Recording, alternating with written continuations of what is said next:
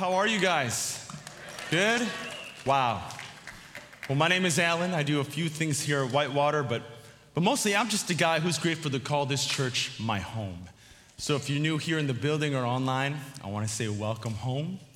As my mom would say, yes, welcome, take your shoes up. Past 3 weeks, our home has been learning about what it means to be made for more. By looking in the book of Joshua, we're learning that in order to reach our God-given potential, we have to strip away the tradition and build on the foundation that was laid before us. Week 1, John talked about how in order to step into your more, you have to be strong and courageous. Week 2, we said, okay, so we're gonna step into our more, but we need to take that step even in the face of uncertainty. And last week, we learned that in order for us to become more, man, we gotta exchange our reputation for a new reality in Christ, centered on love. If you haven't been around our home in the past 2 months, as a church family, we've gone through a big transition, haven't we? From Pastor David to Pastor John. Well, the Israelites went through their own leadership transition. On their way to the land God promised them, which was their more, he gave them a leader in Moses to show them what it was like to follow the Lord. And then after Moses, God gave them Joshua to show them what it was like to fight battles with the Lord. And under Joshua's leadership, man, God showed them something else, something you and I can learn from. Through their battle with a town called Jericho, God taught them how to be devoted to him through faithful trust, worship, and discipline. And I'm not talking about that kind of discipline where your parents hit you with a wooden spoon or a belt when you did something bad, but the kind of discipline that shows regimented dedication to something. Because how many know that even though you and I are made for more, more won't happen on its own? But Alan, we've been talking this whole time about how we just need to have faith. Yeah, but faith isn't passive, it's active. Remember that woman that we talked about last week, Rahab? Well, Jesus' own brother, James, wrote this about her in the book of James, chapter 2, verses 25 through 26. It says, Rahab the prostitute is another example. She was shown to be right with God by her actions when she hid those messengers and sent them safely away by a different road. Just as the body is dead without breath, so also faith is dead without good works. Your devotion and relationship with Jesus should stir something in you to do. In this case, it's to obey, it's to worship, and spend time with Jesus daily. Let's pray and ask God to teach us. Heavenly Father, we thank you so much for your word. God, we thank you that we are dry under here, even though it's raining outside. Lord, we love you. Use me to bring your word. In Jesus' name, amen. Cool. Well, let's turn our Bibles over to Joshua 6, 1 through 7. If you don't have a Bible, that's okay, but see someone afterwards. We'll give you a Bible today, okay? Now, if you do have a Bible and you didn't bring it, that's all right, but next time bring your Bible, maybe a notepad, maybe a pen, because pretty soon you'll be buying school supplies anyway, and life is a class that never ends. Does anyone want to read? Never mind, got it. I'll do it. Now, the gates of Jericho were tightly shut because the people were afraid of the Israelites. No one was allowed to go out or in, but the Lord said to Joshua, I have given you Jericho, its king and all its strong warriors. You and your fighting men should march around the town once a day for 6 days. 7 priests will walk ahead of the ark, each carrying a ram's horn. On the 7th day, you are to march around the town 7 times, with the priests blowing the horns. When you hear the priests give one long blast on the ram's horns, have all the people shout as loud as they can. Then the walls of the town will collapse, and the people can charge straight into the town. So Joshua called together the priests and said, we need to take up the ark of the Lord's covenant and assign 7 priests to walk in front of it, each carrying a ram's horn. Then he gave orders to the people, march around the town, and the armed men will lead the way in front of the ark of the Lord. Something I asked after reading this passage for the first time was, why Jericho? Because there are a few reasons why the Israelites probably could have just skipped that part. If the Israelites can walk around the town 7 times, couldn't they have just taken the roundabout, you know? They could have just beelined to the other smaller cities and conquered those first.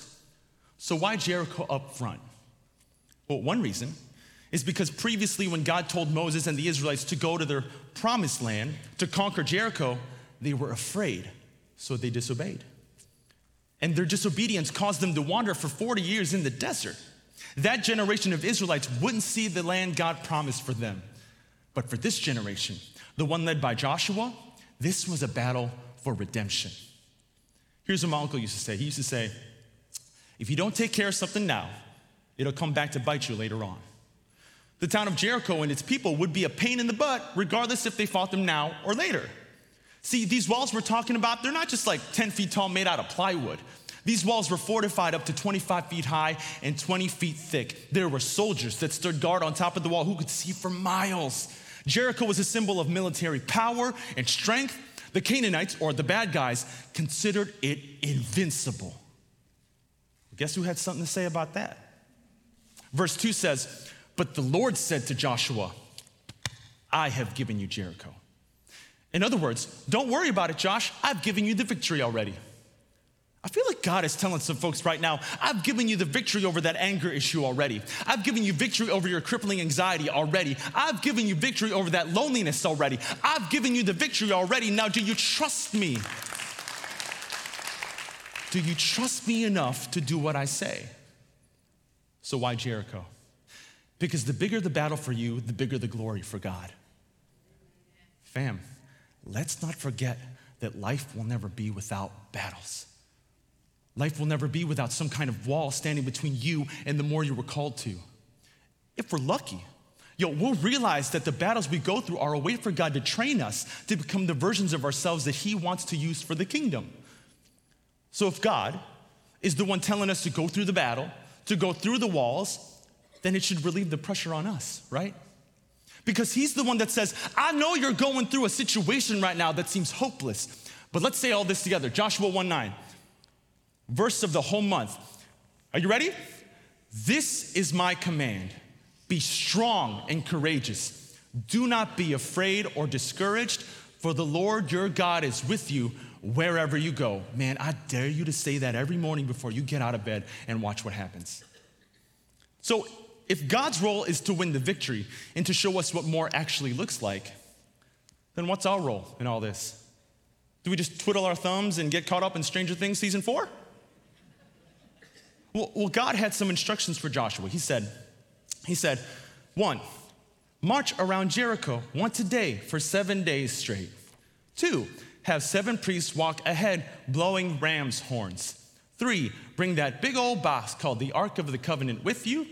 4, on the 7th day, have everyone march 7 times. 5, on the last time, have everyone shout as loud as they can. Okay, hot take here. Man, but God talks kind of wacky sometimes. Are there any vets who served in the military in the building? Can you just raise your hands? Hey, first of all, could we just thank them? Thank you for your service. Thank you. I got a question for you guys, okay? So if you're a general in the military, just like Joshua, and you ask God, your superior officer, Admiral, how do you want us to proceed with the attack? And he says, I want you to march around with some like guitars and just, yell. March around, like that's not battle, that's exercise. That's getting in steps with my Apple Watch. God, come on. That's silly, man. But what's silly for us makes sense for God. We don't know His plans. We don't know His authorship. He's the one that writes the story, not us. Our role is to obey, even in absurdity. There are people here in your congregation sitting in these seats with you who obeyed God's commands even though it was ridiculous. Let me prove it. Aaron, one of our awesome volunteers in Harbortown, who is also a part of our young adults group that meets every second Wednesday and last Friday of the month, sent me this text a month ago. Hey, Alan, it's Aaron. I wanted to share a Jesus moment I had with you. So I missed all of last week at work because my anemia was really severe and I couldn't get out of bed, which meant I was not going to get a paycheck this week. On Sunday, I felt this really big tug on my heart to donate money to the church for the first time, even though I don't really have a whole lot. I had $50 in my bank account, so I gave $25 to the General Church Fund and $25 to the David Vaughn Legacy Fund, leaving me with no money left and no paycheck on the way. Not overly smart. But God was just really telling me that's what I needed to do. Today when I woke up and checked my bank account, there was a deposit of $450 from a job I haven't worked at in 4 months. Apparently some delayed paycheck of some kind. When I say I was in tears, I'm not even kidding a little. No matter what, God provides. Thanks for sharing that, Aaron. Will you obey God, even though it doesn't make sense? Do you trust him enough, even though your bank account says there's not enough? That's what Aaron did. That's what the Israelites did. They saw a huge wall, but God saw a huge opportunity. Can you imagine? I don't know if we all know this, but they didn't have tanks back then. They didn't have mortars or Tom Cruise to fly in on a jet with missiles to take the wall down. I always think about the conversations that weren't written in the Bible. I just imagine Joshua saying, Lord, we don't have that type of weaponry to take this wall down. What do you want us to do? And I can see God reply back with, okay, but what do you have? The Israelites, they had some soldiers and some weapons, sure. But you know what they really had? They had some worship leaders. They had some priests. They had ram's horns that they used in their religious festivals. They had their God-given natural voices that they would use to sing songs of praise. And they had a mobile altar that carried the tablets where the 10 Commandments were written, called the Ark of the Covenant. Look, these instructions from God weren't random. There's a reason why the priests were up front and the soldiers were in the back. In verse 8 of our passage, it says, after Joshua spoke to the people, the 7 priests with the ram's horns started marching in the presence of the Lord. The best weapon any army, any soldier, any human being can have is the presence of the Lord on their side. The Israelites were fighting against physical soldiers and guards, but for us right here in 2022, Ephesians 6:12 says this, for we are not fighting against flesh and blood enemies, but against evil rulers and authorities of the unseen world, against mighty powers in the dark world, and against evil spirits in the heavenly places. God's presence is top-tier arsenal in your spiritual, mental, and emotional battles. Come on now, if you could just have the epiphany that God is with you in the middle of your fight against cancer, because that's how it was for me. That God is with you even when that kid keeps bullying you. That God is with you even when you're going through another miscarriage. In the middle of the hardship, the best weapon you got against pain is God's presence.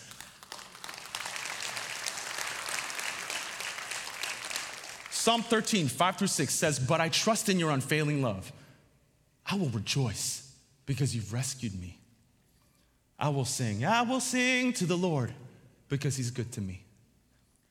Now look, I know you've seen this, whether it be in this church or another. You've seen some people go crazy during worship, like dancing, yelling loudly, or our students would call it wilding out. Hey, I know that I look ridiculous when I'm dancing to my testimony, but that's because when I was a dumb 25-year-old doing dumb things, I actually could have died. And so when the lyrics say, if I'm not dead, then you're not done, man, it means something to me. How can I not worship with my full body? I fell on my knees right over here 3 weeks ago to the song, Oh Come to the Altar, because that's the song Jesus used in the parking lot of a Friday's restaurant to make me realize I needed to come back home to him. And I know you've seen some of our talented worship leaders take their microphones and jump and hop and spin around, and many other people looking like straight up fools when these worship songs start playing. You might have thought, that's too much. That's disrespectful. Man, do I have permission to challenge you? Yeah, you might as well say yes, because I'm gonna do it regardless. It's a rhetorical question. Man, but what if you have no idea what that person's story is? What if you're judging based on a singular moment on a Sunday morning and not in an expanded view of a human being's difficult life experience in relation to their encounter with the Savior, Jesus Christ? What if that person in the front row is battling an addiction and all they can do is kneel and raise their hands to God? What if that person in the second row just find out their grandchild's gonna live after a difficult pregnancy and all they can do is sing and move and groove and celebrate God loudly? Please hear me. I'm not saying that the way some of us worship is wrong. I don't know your hearts, but I wanna ask and challenge you. Are you using the weapon of worship God gave you, or are you refusing it? Because for the Israelites, this was all they had. For some of us in this room, our praise, our hearts of praise, our hallelujahs is all we have. Worship was their weapon against walls. There was no way that they were gonna get through this gigantic barrier of a wall. So they just had to put all their faith and trust into God's plan, not theirs. Ram's horns? Let's go, God, we can play that. Oh, you want us to march? Uncle Earl only got one leg, but he's ready. How many times, Lord? Oh, every day for 7 days straight? All right, bet. In verse 14, it says, on the second day, they again marched around the town once and returned to the camp. They followed this pattern for 6 days. What's the pattern that you follow? For some of us here, we like to have coffee every morning, every day. My mom, if she didn't have a coffee in the morning, she would get a caffeine headache. You know, I don't know if you can tell, but I've got like a vulnerable body type. So when I was younger, I was a twig, but now I'm 35, I'm a twig with like a growing berry in the middle. So I'm starting to work out a bit more, you know, going to the gym, you know, trying to refine my dad bod, and I ain't scared of it, okay? I ain't scared of it. So I'll go to the gym about 3 or 4 times a week, and you know what I realize? Man, these are the people who are just like yoked or ripped or shredded. They work out every single day. It's not just a pattern for them, it's a principle. And their bodies are strong, not because of the consistency of like their movements, but because of their dedication towards something more. They want more muscle mass, more health, more lifespan. When we talk about being obedient to God and worshiping Him, do you think it's an hour once a week type thing? No way. We're not gonna gain spiritual muscle that way.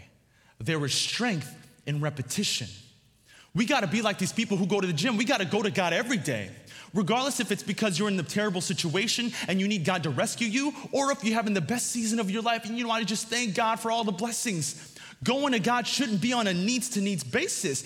Being with God should be a relationship-building process that ends here on earth only after you've actually met Him up there in heaven. Fam, I hope you know that when you said yes to baptism, that's what you signed up for. You signed up for a relationship. And I don't know any decent relationship that's actually sustained or maintained when it's only one person trying. God told the Israelites to march around and worship for 7 days straight every day. There's a few reasons for it. One, the number 7 has huge significance in Scripture. God uses the number 7 to symbolize completion. He created the earth in 6 days, rested on the 7th. He wanted to remind the Israelites that without Him, the battle is not complete. Without God, your battle is not complete. Another reason I believe is because the devil doesn't take a break. The enemy will build walls to stop you from going to God every moment, every minute, every morning. And guys, I've been hearing a lot of walls lately, a lot. One of them is, Alan, I just can't read my Bible. I don't know, I just can't. Man, you know why that breaks my heart and God's heart? Is because He Himself, through the incredible power of the Holy Spirit, He inspired this tangible, physical gateway for us to talk to Him. And we just can't. 2 Timothy 3:16 says, all Scripture is inspired by God and is useful to teach us what is true and to make us realize what is wrong in our lives. It corrects us when we are wrong and teaches us to do what is right. Man, if we want to get to our more, getting connected with God through His Word is one of our first steps. And I know some of us have different abilities and inabilities, and it's harder to read for some people because of things like dyslexia and other reading disorders. But based on a statistic on thinkimpact.com, it says nationwide, on average, 79% of US adults are literate in 2022. 21% of adults in the US are illiterate in 2022. So despite what you think about the education system, most of us can read, but some can't, which means reading is a God-given blessing. Y'all are blessed if you can read. If you can read lyrics on a screen, you can read a Bible. If you can read a restaurant menu, you can read a Bible. If you can read a Facebook post or a text, you can read a Bible. But Alan, I don't understand the Bible. I don't know, thy, thou, thous, it's weird. Okay. Yeah, but as of 2022, there are as many as 50 English versions of the Bible. If you need a version that's super contemporary and understandable, pick up Eugene Peterson's The Message translation. All right, check it out. I'm going to read a passage from an older version of the Bible, and then I'll read that same passage with the Message version. Ready? Romans 15:4, King James Version. For whatsoever things were written aforetime were written for our learning, that we through patience and comfort of the Scriptures might have hope. It's in my head, it's how I read it. Now here's the Message version. Even if it was written in Scripture long ago, you can be sure it's written for us. God wants the combination of his steady, constant calling and warm personal counsel in Scripture to come to characterize us, keeping us alert for whatever he will do next. We got kids' versions of the Bible. Thank you. We got comic book versions. We got audio versions. It doesn't matter. What matters is that you're not just getting your theology from quotes on Instagram or TikTok, but you're getting it from God himself. Thank you. Because look, this physical thing you can carry with you, it's written for us. And fam, I'm not saying all this to be snooty. I'm just letting you know that I hated reading as a student. And because I hated reading, I got bad grades. And because I got bad grades, as far as Asian kids go, I was pretty disappointing. Man, you should have seen my mom. She just gave up when I was 16. She's like, man, at least you could sing. That's good. But even though I don't like reading, I love spending time with God more. As a follower of Christ, if we just dismiss the Bible as just another book at Walmart, we're missing out on the most tactile tool we can use every day to spend time with our Father. Okay, Alan, I get it. But when do I have time? I got 20 kids, I work full time, I'm getting my master's, I'm volunteering. When do I have time? Time.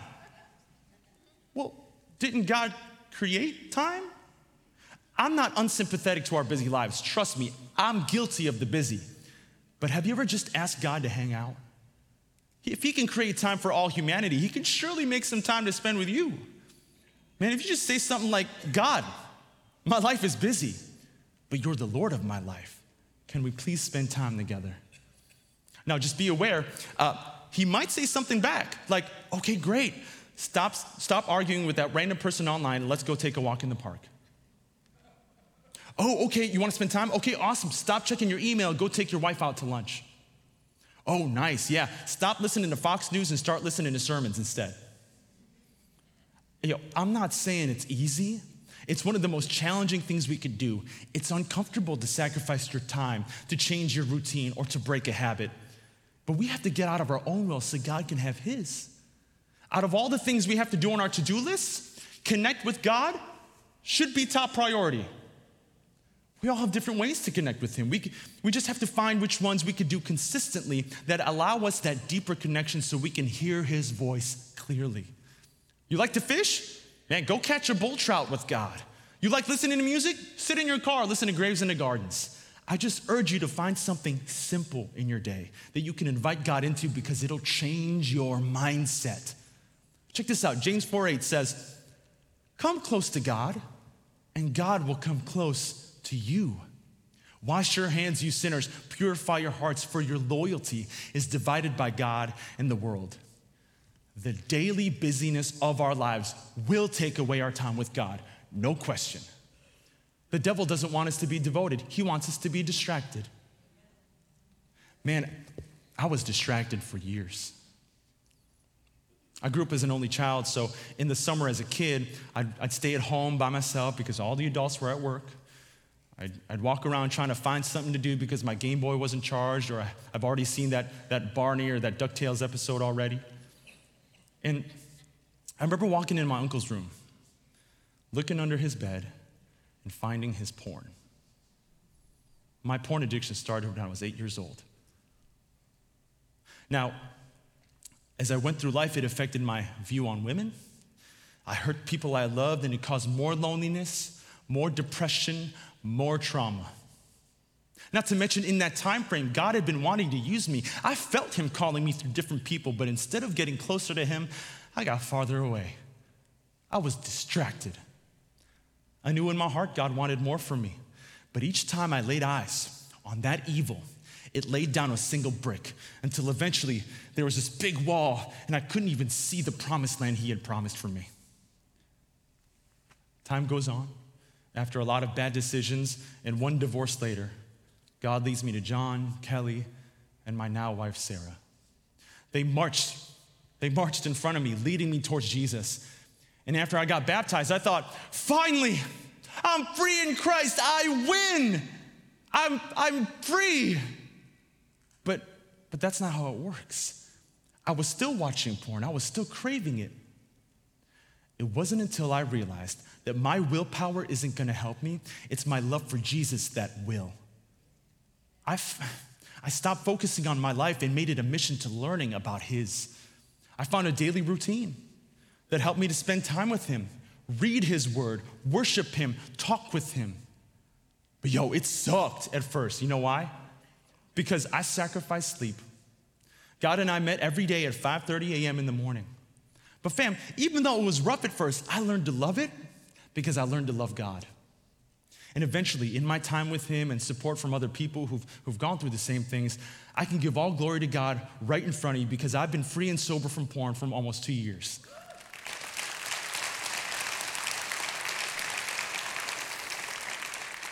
And I'm not saying that you have to do what I did, that you have to wake up super early, or that you even have an addiction to get rid of. But if you want to get to know what God's more is for you, be in God's presence every day. Because let me tell you straight up from the mouth of God, you're a masterpiece. You are made for more.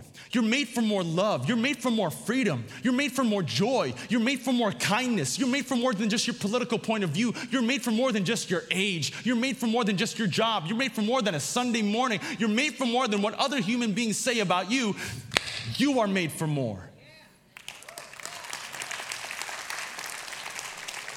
Somebody say, I'm made for more. But do you believe it? Because our hearts won't grasp it until you hear God's voice tell you himself. At the end of Joshua chapter 6, it says, so the Lord was with Joshua. Fam, we've been talking this whole time about how we are made for more, but are you ready for it when God gives it to you? Your self-discipline will not only set you free, but it'll also help you put God first. Because if we get to our more and we stop doing that, we make the more our idol. Because at the end of the day, our goal in life should always be to be with the Lord here on earth so we can be up there in heaven with him. That's why it's important for us to be like the Israelites. We should be obedient to God even though it seems absurd. We need to realize that worship is a weapon against walls, and discipline builds devotion, repetition builds strength. And there's another one I think we missed. In verse 16 of our passage, it says, the seventh time around, as the priests sounded the long blast on their horns, Joshua commanded the people, shout, for the Lord your God has given you the town. You know what I think? I don't think we shout enough in church. As warriors for God in a spiritual battle, sometimes I wonder, where's our battle cry? Psalm 98:4 says, come everyone, clap your hands, shout to God with joyful praise. Leviticus 9:24 says, fire blazed forth from the Lord's presence and consumed the burnt offering and the fat on the altar. When the people saw this, they shouted with joy and fell face down on the ground. 2 Samuel 6:15, so David and all the people of Israel brought up the ark of the Lord with shouts of joy and the blowing of ram's horns. Shouting is a part of our Christian lineage. Psalm 145, verse 4 from the New King James Version. One generation shall praise your works to another and shall declare your mighty acts. The word praise there in Hebrew is something we learned before. Remember? It's shabach, which means to praise God loudly. Shouting is a way to praise. And I believe this generation here in this room knows that God is with us wherever we go. So we have a reason to worship. We have a reason to raise our voices. Man, regardless of the bad situation, regardless of the bad diagnosis, regardless of all the setbacks, Jesus died for it all. Jesus spread his life for it all. So we have a reason to shout, amen? Okay, it's good. We're gonna practice it right now.